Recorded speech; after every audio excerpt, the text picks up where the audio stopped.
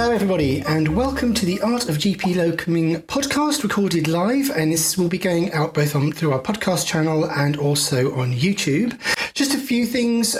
We've got Ellie here, our producer, on standby, who's ready to take any questions you want to ask. So put any questions you've got into the chat and Ellie will help sort of compare those at the end. Any links, any recommendations that Nick's going to mention, we will put in the programme's notes. So you don't have to write stuff down. We'll have clickable links on the YouTube and on the podcast, so you'll have all of that to play with. Before Nick starts with this, I'm going to just give a quick introduction. So Nick is a former research psychologist, now director of family mental wealth and co-author of the textbook, the Oxford textbook, Eating Disorders, an Oxford Specialist Handbook, from Oxford University Press, published last year. Has personal experience of eating disorders, having supported his own daughter Lizzie, who we'll be meeting later on, through recovery in her teenage years. Lizzie is now a GP with a special interest in mental health and will be joining us at the end of the webinar. So Nick, huge welcome. Thank you so much to you and Lizzie for sparing us the time. So welcome along to the National Association of Sessional GPs. I first wanted to just know a little bit more find out about your background, maybe introduce Lizzie's background, but also tell us what mental wealth is and family mental wealth. Okay, well, I'll tell you a bit about myself first of all. So my background's in psychology. I was heading towards an academic career as a research psychologist, degree, PhD, but I started a couple of social enterprises and they kind of took over my life. So I've actually spent most of my life as a social entrepreneur, but always maintaining an interest in psychology. Lizzie, our daughter, my wife and I worked together, and my wife was a chemistry teacher. And our daughter, Lizzie, as you said, Richard, is a GP now, but when she was a teenager, she was severely ill with anorexia. And so we kind of lived through that experience. Admission to hospital for a refeeding program, 6 months in an inpatient unit. And she will always say that she's forever thankful for the health professionals who helped her. But what really made a difference was the family-based self-help, what we were able to do, helping her to help herself. And it was the early days of what's now been published as the new Maudsley method for skills-based caring, developed at King's College London and South London and Maudsley NHS. And it's all about equipping parents with the knowledge and skills to facilitate evidence-based self-help, which, in the NICE guidelines, self-help is recommended as a first-line treatment.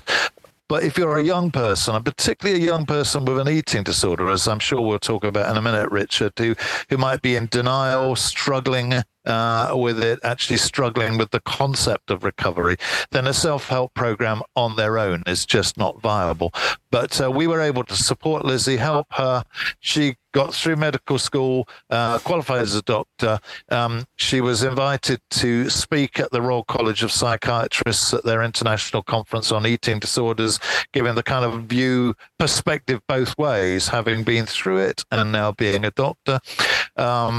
She got a standing ovation. She's a very good speaker. And afterwards, she was signed up to write a book. So she wrote her autobiography, which was then serialized in a national newspaper. And it was all just going a bit wild, really. And then the media picked it up, and they were particularly interested in the father-daughter story, because dads tend to remain cognitively detached, find it harder to engage with the children who are mentally unwell. The media always wanted to play also the doctor-psychologist angle, but I said, please don't call me a psychologist, because I'm a former research psychologist. I don't want people to think I'm a present clinical psychologist. Anyway, we were just coming out of BBC Victoria Derbyshire show one day, and Lizzie turned to me in the way that daughters do to their dads and said, Dad, why don't we start a social enterprise to help families build their mental health and well-being?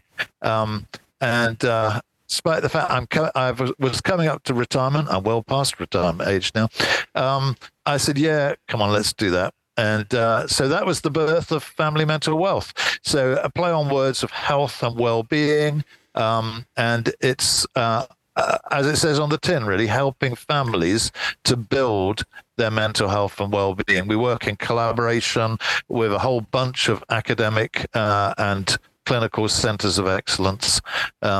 Southampton University, Sussex University, South London and Maudsley, NHS, Southern Health, NHS, the list goes on. But there are other touch points, of course, for young people, and that is clinicians as well. So when Oxford University Press invited us to put together the team to write the Oxford Specialist Handbook on Eating Disorders, we were delighted to do that, and then the e-learning as well. So what's so remarkable about all of this is, I think, if this were me and my family, I'm not sure we could have ever recovered from the such that it's such an awful illness. I think we all know this, all on this call, because we've all so many of the people tuning in and here today. You've experienced this with their families or with patients, but what you've done as a family as a family unit is you've channeled that collectively into an incredible onto enterprise, and have done so much good. And it's just you can't buy that. That's just wonderful. And we've now got this amazing resource of family mental wealth with books and e-learning and everything else that goes with it. Yeah, thank you. I mean, truthfully, it was very difficult. Very devastating going through it. But we held on to hope, and the evidence shows that hope for recovery is a very significant factor, protective factor in that recovery journey. And so part of it is that we really want to help other families, whether they're going through an eating disorder or anxiety or depression or OCD, self-harm. Family mental wealth addresses all of those issues, which are typically comorbid anyway. Help those families to see that there is hope, and particularly give them agency, give the parents agency, that there's a lot that they can do. I'm often saying when I speak about this that the trouble is for us non-clinicians is that we get the idea that mental health, like physical health, is something that we kind of largely hand over to the professionals. If my son had a extreme pain in his abdomen and I take him to the hospital and they say, well, look, he's got appendicitis.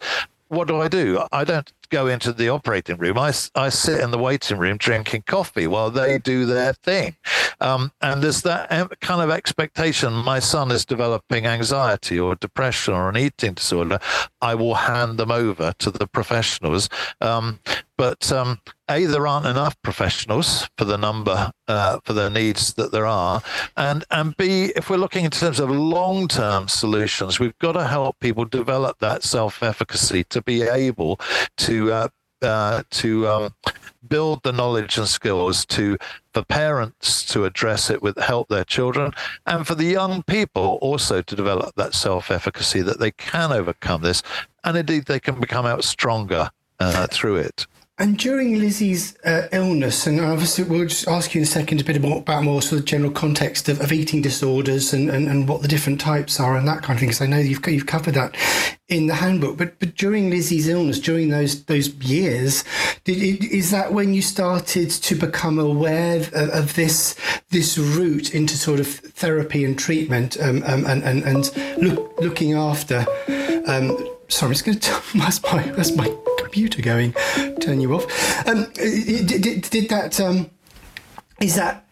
that sort of help inspire you to then to do the work you're doing now? Obviously, it came together when you left the Victoria Derbyshire show. But I think there weren't the tools available when we were going through it. But now the new Maudsley method for skills-based caring, published by Routledge, developed particularly by Professor Janet Treasure, who's a world-renowned authority on eating disorders, and she is co-author also of the Oxford University Press textbook with us.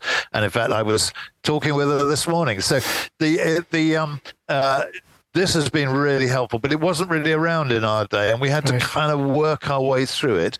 But now it is there, and we realized also that this is not just skills that can help families with a young person with an eating disorder, but they can also, the same skills are transferable to anxiety, depression, OCD, most mental health conditions. I mean, not psychoses, but although there'll be some skills that will be related if you've got a child with a psychosis, but most of those mental health conditions, there's a huge amount that parents can do, and so we are passionate about helping them. But I think there's a big job for clinicians to do, if you don't mind me giving a bit of advice to clinicians, of helping people to see that actually mental health is equally important as physical health, but it is different, and that actually there's a huge amount that they can do. It's kind of like, I describe it sometimes as back in the 1950s when I was born, if you needed your house painted, you wouldn't ever think of buying a paintbrush and a pot of paint. You'd hire in painters and decorators because, the professionals did it. And then if you go through the decades, you get the birth of DIY, and it took a long time for DIY actually to really take off. And now it's largely people's go-to response. I can do this myself. And I feel that we need to do that with mental health as well. That actually, although it's vitally important that one keeps in touch with the clinicians who can monitor progress, be able to address crises, looking out for risks, managing risks. There's a huge amount that families can do. And in the handbook, where you talk about the different types of eating disorder, can you, couple of things, can you sort of give us like a quick 5-minute masterclass, or maybe some deep diving, some really things that you think is important for us as GPs to be able to take away with us? I did hear you've also talked as well, because your wife is also involved in this, and I understand your wife has been brilliant at coining some fantastic phrases and the ABCDE of eating disorders. I love that. I would love to know a bit more about that. Well, when we get to the video in a minute before Lizzie comes on, you're going to show a video which explains that ABCDE. It's all about really, making things stick in their mind. I mean, the New Maudsley method for skills-based caring, developed by academics and clinicians, has got the kind of names that you'd expect from academics and clinicians. It's got terms like developing discrepancy and supporting self-efficacy. It doesn't exactly ring in your ears. But my wife is wonderfully creative with things, making it down simple. So turning those into phrases like be curious, not furious. And questions like "be the anchor, not the phrases like "be the anchor, not the captain." Those kind of things that people can hook into. But in terms of eating disorders, yes, in the Oxford Specialist Handbook and in the e-learning that goes with it. So we've turned this also into this e-learning in 5-minute, short, bite-sized learning units. We cover all of the different eating disorders. There are 7 different eating disorders listed in the DSM-5 and ICD-11. The ones most people will know about is anorexia nervosa and bulimia nervosa. People are increasingly becoming aware of binge eating disorder, which wasn't recognized as a clinical diagnosis, until the last few decades, but is in fact one of the most common eating disorders, and is very distressing and damaging to people's health. But then there are others like ARFID, avoidant restrictive food intake disorder, things like rumination disorder. And then there are others that are not yet in the DSM-5 or ICD-11 and not recognized as clinical diagnoses, but are increasingly being recognized in clinical practice and research. So this is things like TIDE, type 1 diabetes with disordered eating, which is a combination of disordered eating and diabetes, where people use changing their insulin dose in a goal of losing weight, and that can be particularly dangerous.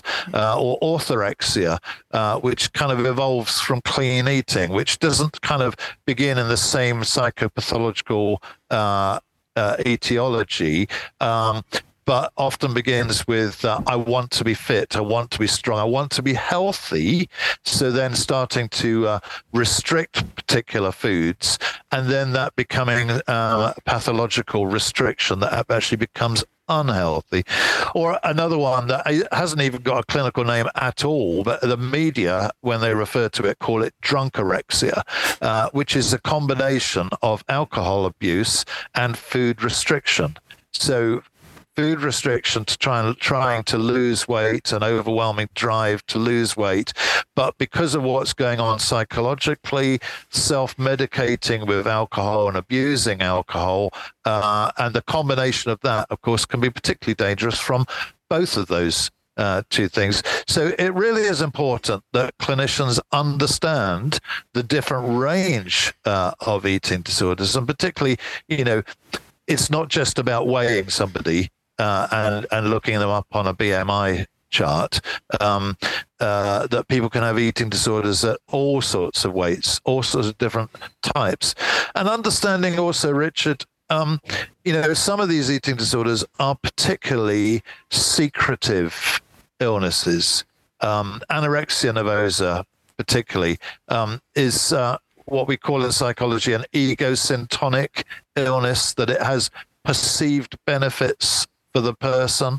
So there's these rules, and if I follow these rules, then I'll be safe and I'll be okay and I'll be in control. Perhaps in other aspects of their life, they haven't got control, and they think, I can control this. If I can control my food intake and control my weight, then I will be in control. And the way that Lizzie describes it is that anorexia is like having the worst bully from the playground living in your head, but paradoxically thinking that this bully is your friend, your only friend. And so therefore there's a kind of a not wanting to disclose, not wanting to recognize it, not wanting to admit to it, and people who are very ill with anorexia will use all sorts of strategies to try to hide what's going on, because they don't want their friend anorexia to be taken away. So simple things for GPs to know about is things like, when you're weighing somebody, if you're monitoring somebody who is severely ill with anorexia, perhaps they may have been hospitalized, may not, maybe in outpatient care, and the specialists have asked you, it will be your nurse, practice nurse who will do it, to monitor their physical condition regularly, measuring their weight and blood pressure and pulse, and being aware that people will use all sorts of strategies to falsify their weight. Water loading, drinking huge amounts of water before a weigh-in, even simple things like putting weights in their clothing. So inviting them to take off that coat. Oh my goodness, that coat's very heavy, isn't it? And so being aware of those kind of strategies that that people will use, and help them to see that actually, anorexia is not their friend. The eating disorder is not their friend, and they can be set free from it. So not only people with anorexia keeping a secret, they're going even further and actually lying and defrauding people with it, almost. Yes, I wouldn't blame them for it. If we understand what's going on in their mind, then we can have a sympathy for them. But the key thing is to bring it out into the open, to support them, to help them to see that actually this can be overcome. This can be treated. They can recover. And that's our key message, that you can recover. And of course, different eating disorders have different types of things. So a person with anorexia may be trying to keep it secret because they don't want it this friend anorexia to be taken away. Someone with bulimia nervosa may keep it secret because they feel ashamed about the purging. So they may admit that they're purging, may admit that they're vomiting, but not disclose why. Someone with binge eating disorder, interesting is that, when you read the handbook and see the e-learning, you'll see that with binge eating disorder, patients are often very keen to engage with treatment. which contrasts them with anorexia, and helping them see that it is possible. There are tools that can help them to overcome this. As I don't know, as a research psychologist and someone who's co-authored these books and everything with these resources, as GP locums, we're often, it could be it's the first time we've ever been in this practice, it could be the first time we've ever seen this patient, and it could be the last time we've ever seen this patient, and sometimes we may not be necessarily aware of that ongoing story about the individual or the family. Are there things, do you know, that we can do during our consultation?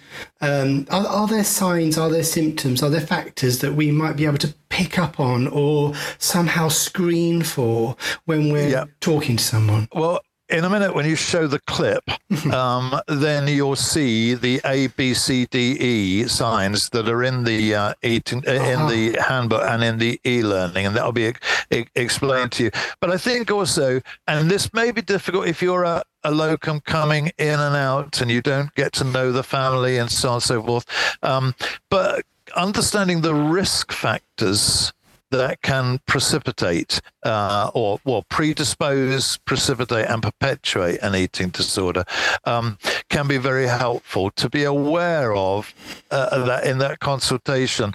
There are, the biopsychosocial model is very helpful here. There are biological risk factors, certain genetic factors, certain things happening in puberty. There are psychological risk factors, so personality traits like perfectionism particularly increases the risk of developing an eating disorder. Psychological states like body dissatisfaction increases the risk. And then social factors, so things like hobbies and professions, so things like, ballet, athletics, boxing, horse riding, particularly activities that have weight-based categories or where aesthetics is particularly important, they can increase the risk. And other social factors like bullying, particularly if it's weight-based bullying. So in similar ways that you do, for other illnesses where you're kind of looking at the risk factors for it, being aware of those risk factors can then, I think, feed into your history taking and examination to understand the person. That's really helpful. Before we go into the video then, and I see Lizzie's just joined us. Oh, yes, here's Lizzie. No picture of her yet. You'll be joining us in a sec. But I just wanted to, in the press, we talked about this just before we came on live, was about the national picture of the rise in eating disorders that we hear about in the press, and the hugely stretched resources and waiting times going up and up and up. So just kind of, I guess, to summarise, so we as GPs, when we've got patients with eating disorders in our surgery, whether they've already been diagnosed or maybe been managed by one of our colleagues, the regular GPs in the practice, or we're actually thinking we've got a diagnosis here. What's our role? What advice would you give us about our role here? What should we be thinking about? What should we be factoring in here? That's a very good question. That's a kind of a GP question. And so Lizzie's joined us and will come on after the video. Okay. If I can be a Rogerian psychotherapist for a minute and say, hold that thought.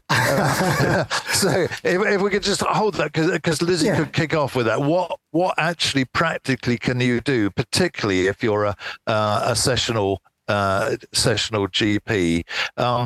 I think what I would say personally, though, and from my understanding and experience of it, is to understand that if a young person or any person of any age, because eating disorders can affect people at any age, if a person comes and actually discloses that they've got an eating disorder, to recognize that it would have taken a huge amount of emotional energy to do that. And actually, particularly if it's something like anorexia, where they perceive it as their friend, if it's something like bulimia, where they're going to admit that they've been making themselves vomit or using laxatives or diuretics or other types of medication, or if they're experiencing binge eating disorder and they're going to admit that actually they buy binge food and then secretly eat it. That takes a lot to disclose that, and to understand the person and the steps that they've taken, even just to get into the surgery and talk about it, and to affirm them that they've done the right thing by disclosing it. And that is the first stage on a recovery journey. And that recovery journey may take time, but there is hope for recovery. It's a really powerful observation. Yeah, that's wonderful. What I'll do now is we'll start that video then, and then it takes 3 minutes, and then we'll ask Lizzie to turn her camera on and say hi to Lizzie. So if I can just say, this video is a clip. This video is a clip from the e-learning. So the e-learning is in 13 modules with 5-minute bite-sized videos. And this, you're just going to see a clip from one of these videos. But if you take the e-learning, there's loads more like this. It begins with Professor Janet Treasure, who's a world authority on the subject, talking about the whole thing about how do you take a history. And then Lizzie goes into A, B, C, D, E. Lovely. Thanks. Right, here we go.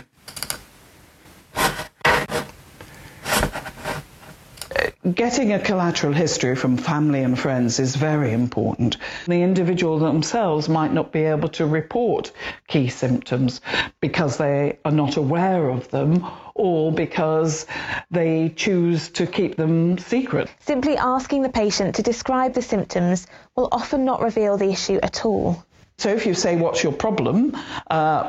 The characteristic answer of people with anorexia, for instance, is nothing. I'm perfectly well. With other types of eating disorders, the shame associated with it might lead them to only tell part of the story, such as saying that they've been vomiting, but not disclosing why. To say that the vomiting is self-induced. They might present with vomiting, but not indicate what it's caused by. So, when taking a history and examining a patient, we need to take a broad approach. There's a range of diverse ways that this can impact on people, so we need to be aware of that and go through the different systems, the biological systems and the psychological and the social factors, and sort of almost go through with a sort of checklist, but in a gentle way. Have you noticed any of these? And so patients might not volunteer them, but when they're allowed to open up, they will say, oh yes, I have got this. In the Oxford Specialist Handbook on Eating Disorders, we describe in detail an A, B, C, D, E approach, which can be helpful in taking a history, provided we use it as a broad guide for a conversation. A, absence. Are they absenting themselves from food-related activities, perhaps avoiding situations where they're expected to eat with other people, or going straight to the toilet after meals, or perhaps eating secretly on their own? B, body. Are they obsessively worrying about the size or shape of their body, more than the general body dissatisfaction that many people experience? C, control. Are they compulsively trying to be in control of food, perhaps seeking to determine the content and timing of meals, or pretending to have eaten what they've actually given or thrown away? Or are they out of control of food, perhaps experiencing an overwhelming desire to binge, maybe secretly on their own? D, diet. Have they radically changed their diet, perhaps claiming not to like food which they previously enjoyed, or adopting restrictive food preferences, or developing a preference for food which is easy to purge? E, exercise. Are they exercising excessively or obsessively? For me, when I developed anorexia as a teenager, One of the first signs was running every morning until I was completely exhausted.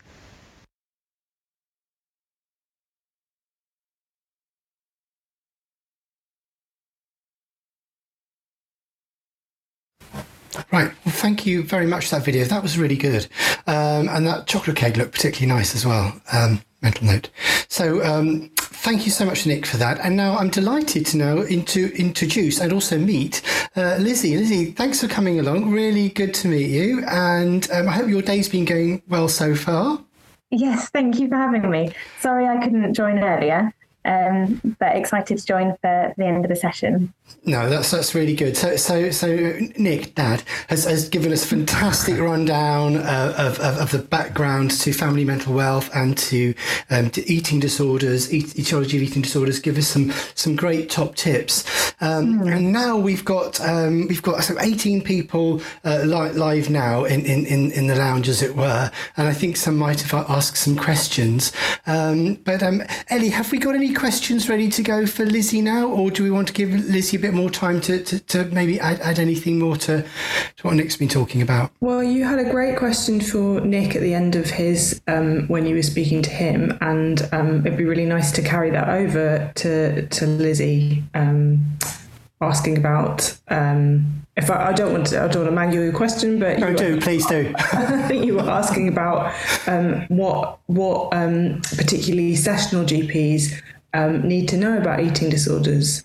Yeah, that's right. And now, thank you for reminding me, Ellie, because yes, as GP locums, as you know, we it might be the first time we've ever been to this practice. We won't know any background necessarily at all, and it's the first time, possibly the last time, we're going to meet this patient. Sometimes it might be obvious to us that they have an eating disorder, but sometimes they might be hiding in plain sight. And it was just if you've got any tips on how to pick up any signs, any symptoms, anything they might be hiding, how we could bring those out, any sort of screening questions we could ask, and I'll stop waving my hands and let you answer. So I think, and sorry, I did hear some of my dad's reply earlier, but I didn't catch all of what he said. But I guess, we've developed at Family Mental Health the ABCDE criteria for recognising an eating disorder, as we discussed in the video. And I guess just being aware of those sort of signs and symptoms people may be presenting with, be that overtly or covertly, that, family are saying, they just don't want to join us for dinner anymore, or, I'm concerned about how anxious they get if they can't get to the gym in the evening, and just being aware of those. And, it's hard, isn't it? Because we've got to be aware of so many different things as doctors. What sign could be related to loads of different conditions. But just having in the back of your mind, particularly the people who are prone to eating disorders or where there's a higher prevalence. So, teenage and young people, especially post-pandemic, and just thinking when we're mentioning about diet or about weight, how are they responding? Is there something that's just a bit off there? Do I need to probe a bit further? And then I guess, it must be so, I haven't worked as a locum GP, but it must be so hard being a locum, I think, coming to a surgery and then leaving. But just being really mindful that actually if someone is presenting with an eating disorder and they've taken that step to come to the GP, like my dad said, it's taken a lot of guts to do that. And just being mindful of how that's sort of handed over at the end of your day, highlighting it to their named GP or the person they see regularly and saying, look, I'm just concerned that this young person or this adult may be developing, an eating disorder. And this is what I found. Just want to highlight that. Or, I've sent these bloods off. Do you mind just, following them up? Just making sure we don't lose that motivation that they've had to see a GP, and to be able to provide them with the support that we can. No, that's fantastic. That's just the sort of answer your dad would have said, I'm sure. No, that's lovely. So, Ellie, have we got any questions then from our guest today? Yeah, we've had some lovely, really interesting questions already, and there's still room to take a few more if anybody wants to pop them in the chat. So first of all, David Church has asked us that he has observed himself that eating disorders do seem to be increasing rapidly. He's asked, is there something that we are doing as parents or society or not doing that might be leading to this increase in the eating disorders? But I wonder as well whether you, as a kind of rider to this, whether you've got any advice for sessional GPs who are working with worried parents who might be blaming themselves. It's really hard with parents. Parents often will feel a lot of guilt and blame themselves for their child being ill. So even raising that in itself is a really difficult conversation to have, because what you don't want to do is you don't want to perpetuate that guilt and then, cause some discord between you and the parents or alter their sort of ability to engage. What I would say is there is, because I had read the question in the chat, there is certainly things that we do in families. There is evidence that there are sort of family dynamics that can increase the risk of eating disorders. So, parental discord, so arguments, separation at home, having high expectation of children. You need to get all your A's and A stars at school, comments and weights and sort of pressure about weight. So remarking, you've put on quite a lot of weight through puberty, or actually you've slimmed right down and you look great. Having those sorts of weight-based comments can be unhelpful, as can exposure to dieting behaviour in the home. So seeing their mum constantly on a diet, constantly buying diet food, will perpetuate that need to alter your food intake to comply to society's sort of norms of how you should look, and that can increase that risk. What can we do? It's tricky. If someone's already developed an eating disorder, I'm not sure addressing that's going to make any positive benefit apart from potentially harming that parent.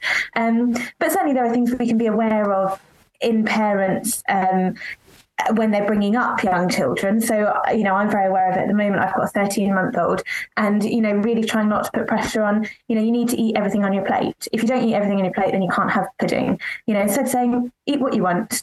Fruits for pudding, you'll always get pudding whether you eat dinner or not. And trying to have that really positive sort of food relationship at home, that can be really helpful. Sorry, I forgot the other bit about what can we do as GPs supporting them. No, I think that's really helpful. Yeah, I think the rider of the question was any advice you would give to GPs who might be working with a parent who's blaming themselves. I guess then sort of working through with them their own sort of how they are mentally, how's their mental health, how are they coping? Because we know that, and especially, Janet Treasure has done a lot of work on supporting families. And I don't know if my dad might be able to comment a bit on this, but certainly looking after a child or a young person with an eating disorder can have a really negative effect on someone's mental health and well-being, cause, a significant amount of carer stress and difficulty for them. So supporting them in that, I think it's in the NICE guidelines that it says that all parents should have an assessment of their own mental health needs. So, saying, I'm aware you're my patient as well. Shall we let's book you in for another appointment. Let's have a chat about you. This is about your daughter. Let's have a chat about you next time. And just being aware of that, really. Interesting. That's lovely. Thank you. Nick, did you want to come in there? Yeah, I was saying it's brilliant what Lizzie said. I think the key is to help people to see that parents are part of the solution. They're a key part of the solution, but that doesn't mean that they're part of the problem. So therefore, empowering them to see what they can do. It isn't helpful to go back in a family history and say, see how this led to this and that led to that. It's the case, how can we move forward? What can the parents do to move forward? Now, at the same time, as Lizzie said, there is a job to do to educate parents much earlier in the journey in terms of how they relate, what do we value about the person, and trying not to say, you look nice. We can say that even with with the best will in the world. Oh, darling, you look nice. But that's giving the impression that looks are important. But instead saying these, I really love the way you're so inclusive. Or I love the way that you think so deeply about things. Finding other things to compliment them on. Because as parents, we're always looking for things to compliment our kids on, because we want to find them doing something good because we're always finding them doing something bad and telling them off. So we want to find them doing something good, but complimenting them on things to do with their character, which are not to do with their body. Thank you. That's really useful. Thank you. Ellie, have we got any more questions? Yeah, we've got a couple more. So we've got a quick one from Smita. Is there any connection between celebrities advocating diets and eating disorders? I would say I don't know if there's any evidence for it, but I undoubtedly suspect that there is evidence for that, yes. Certainly being surrounded by a diet culture, the pressure from society to fit what we say is the thin ideal. So that sort of ideal image of what you should look like, both, male and female in the celebrity sphere, in media. So yeah, certainly being surrounded by that, but also having celebrities push that.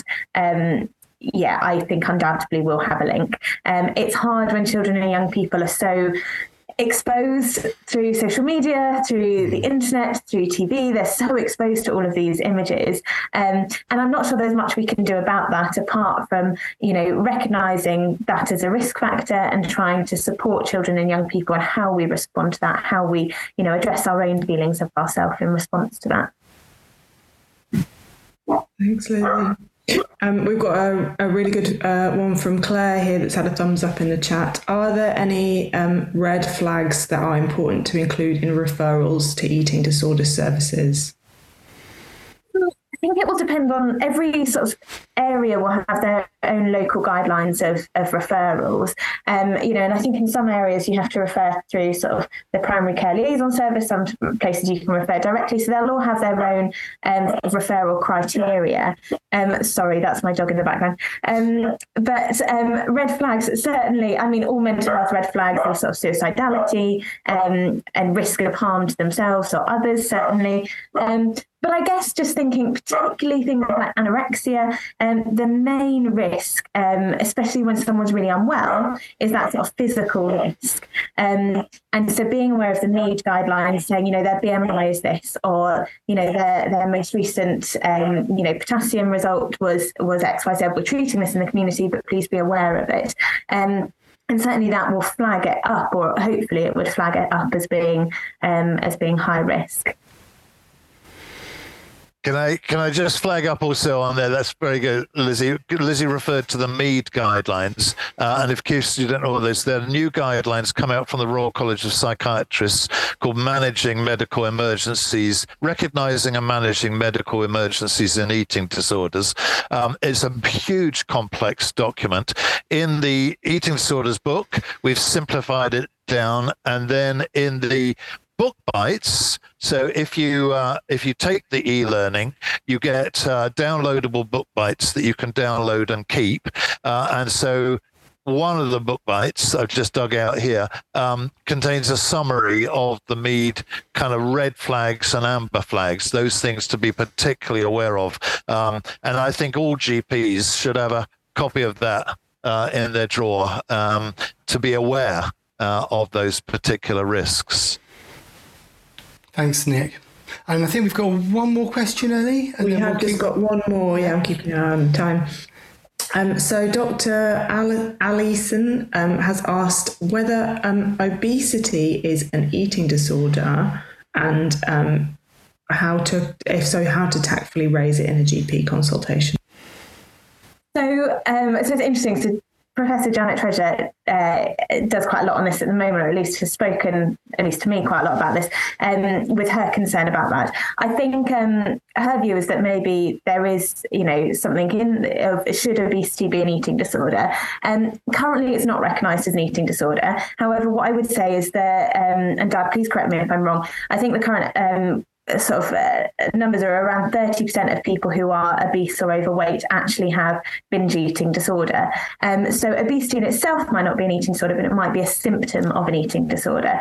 So, just being sort of aware when we're talking to someone, maybe about their hypertension or their OSA and talking about their weight, thinking actually what are they eating at home? What's their normal day? What do they normally eat in a day? And what impact, because one of the main things about an eating disorder is the impact that their eating and their eating behaviour has on their own life and functioning. Are they able to maintain friendships? Are they able to work? Are they able to live their life as they normally would? Or is their eating behaviour or the distress from it affecting that? So being mindful of that. Often people with binge eating disorder will want to engage and will want, their primary aim of accessing treatment will be to lose weight. But actually enforcing that and saying, yeah, right, let's get you on a diet, let's get you, get you referred to XYZ, let's think about losing that weight. Actually, the mainstay of treatment needs to be normalising their eating habits. And often weight loss will follow that, but that shouldn't be the primary aim of treatment. Thanks, Lizzie. That's just such sensible advice, isn't it? That's really interesting. Thank you for that, and thank you everybody for your questions as well. They've been so helpful. So Nikki and Lizzie, you've been so wonderful coming on today, telling us about family mental wealth and about eating disorders, about the book, about the e-learning. And Nick, we've actually got Nick's given us members a discount. So the first 100 of you who sign up for the e-learning will get a 50% discount, and that will be appearing on our membership members only benefits page. And as I said at the beginning, all the links to everything we've talked about will be in the notes for the podcast and the YouTube. You can subscribe to our YouTube channel and to our podcast on Apple and Google and everywhere else. Thanks for coming along. We hold these webinars, podcasts on the first Thursday of every month at 1 p.m. Always welcome to come along. And Nick, on behalf, and Lizzie, on behalf of everybody, and of course your mum, your wife as well, who I know in the background does so much. Thank you so much for all the work you've been doing. It's absolutely tremendous. It's a fantastic success story to hear about all the what you as a family have done for people not just across the UK but across the world in bringing these materials and resources together. So thank you so much for appearing on our podcast and YouTube video, and we will hopefully see you again sometime in the future. Thank you very much.